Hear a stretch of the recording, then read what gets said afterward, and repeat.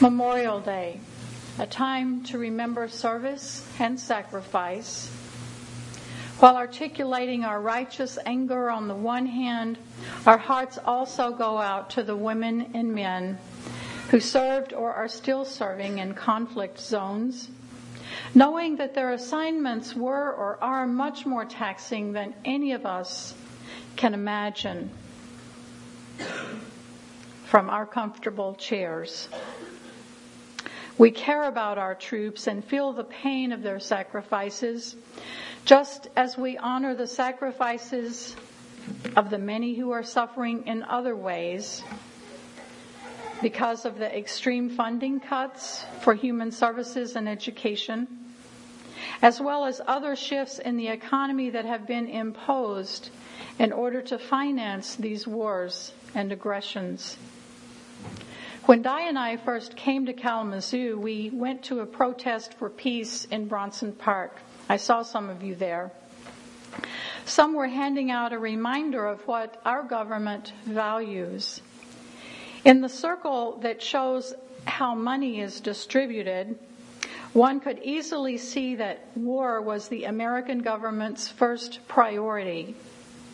60% of the budget was for the military, including the Department of Defense, Department of War, Veterans Affairs, and nuclear weapons programs, and other programs as well. The Department of Homeland Security was not included in that 60%.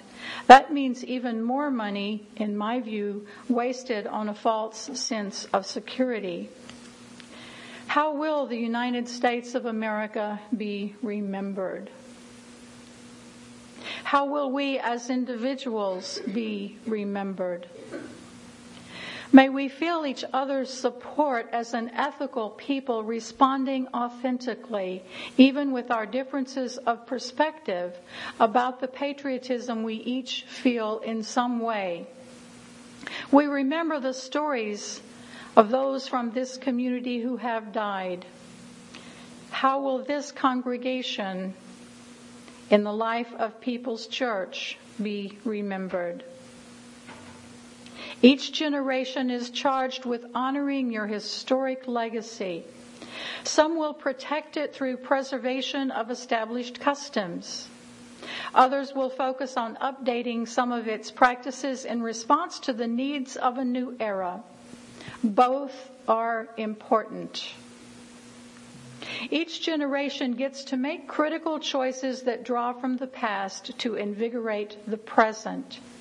Each generation gets to bring their dreams for who you can become as you seek to remain relevant in a society that is shifting at an overwhelming pace.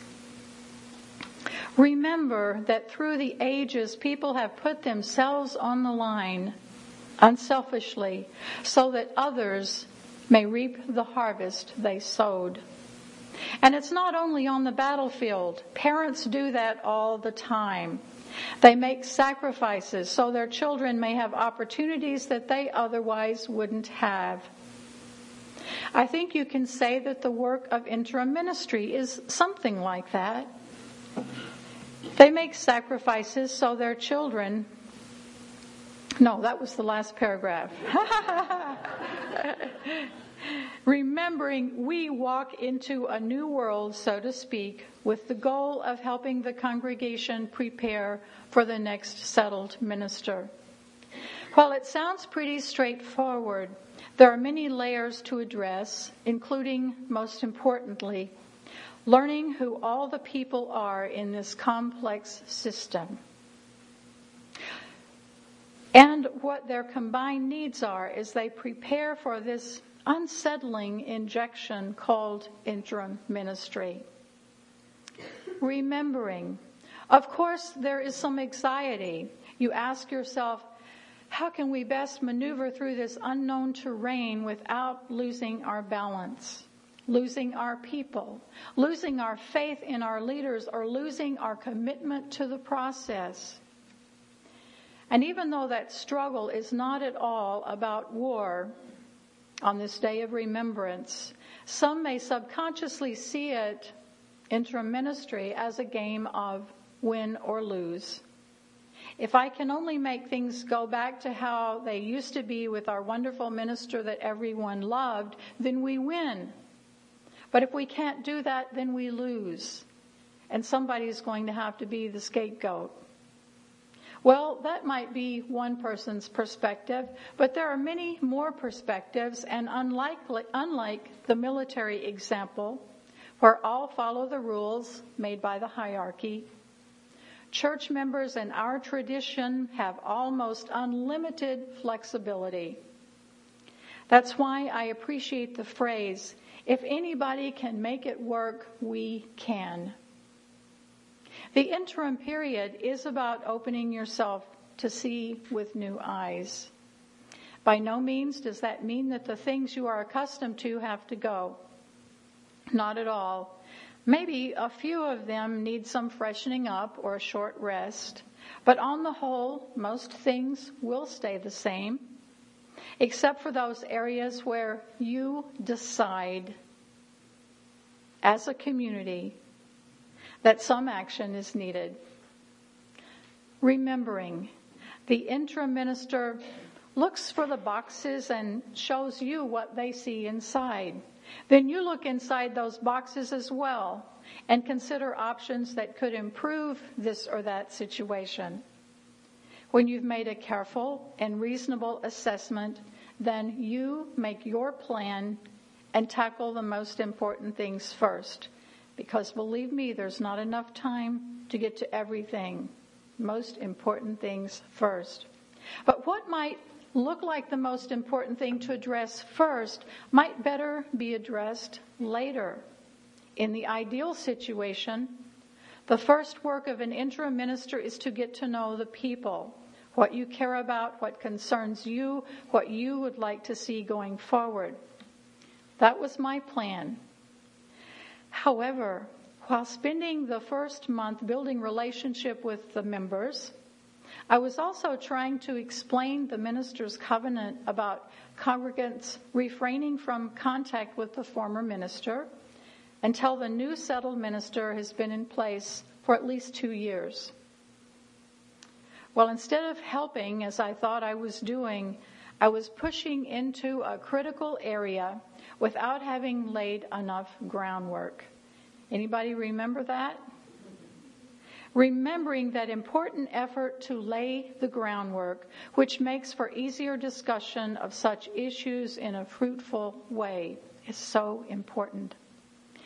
There's no fault on the part of the leadership if you did not have this information about the boundaries of the minister's covenant before I arrived.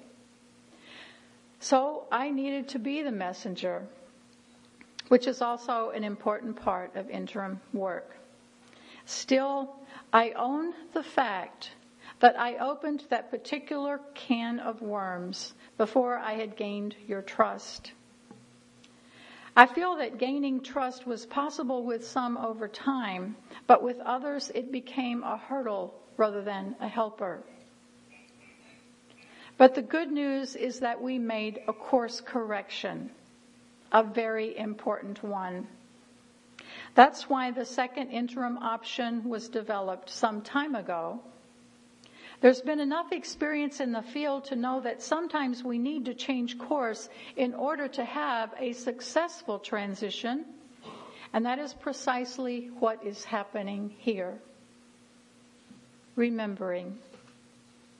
Since the new interim minister, who some of you have already met and others will get to shake hands with today, has had the benefit of hearing what I was able to do and not do here.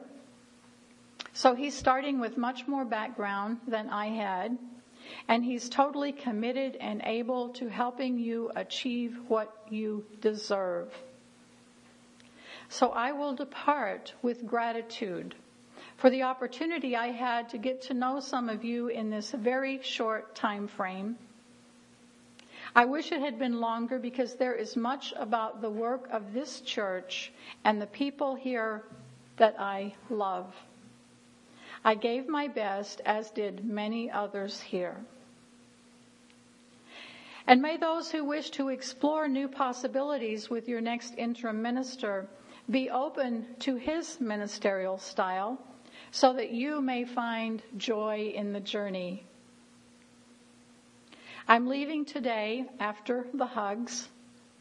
I finished my work and I'm pleased with it.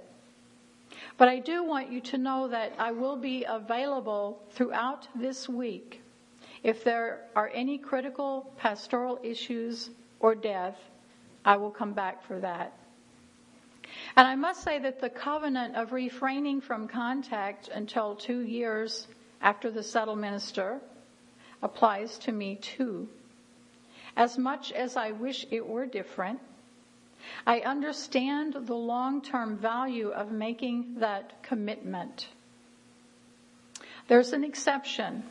Contact with ministers who have recently served you is allowed at the annual General Assembly or other UUA gatherings. I think they decided to come up with this in order to get more people to come to GA and other gatherings. I want to believe that our paths will cross at General Assembly sometime or other UUA events, such as the installation of your next settled minister. I thank you for the graciousness you have shown my partner and me, and I will always hold you fondly in my memories, and know that I am thrilled for your new adventure ahead. I will close the full circle of my service here by reading just 4 of the many notes that congregants wrote during the summer service when I arrived. And you can always see many more comments on what people value by looking at the reports from the transition team in the latest 3 volumes of News and Views. Just a second.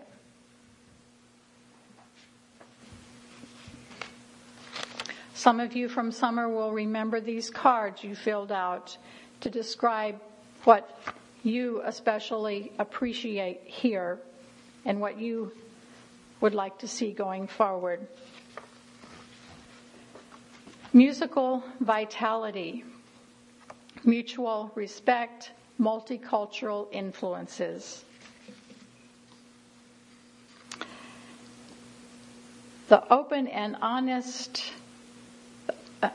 To be open and honest with each other, to focus on our gifts and not our gaps, to keep visioning an awesome future, to welcome everyone.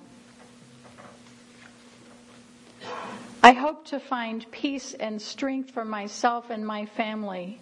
Life is so precious. Happiness is so important. And sometimes it's hard to find. However, I don't give up hope at People's Church. And the last one I'll read from the many that were shared in that service. Don't forget the seniors. We have been active. We still belong and pledge and attend. We are still interested. I close with a prayer adapted from John Corrado, former minister of the Unitarian Church in Grosse Pointe, Michigan. Dear tenderness at the heart of things, hold us close. Incline us to hold one another in mutual support. Our living plunges us from yesterday to tomorrow faster than we are ever ready for. We are kids on the playground just a few minutes ago. Now look at us, kids in aging skin.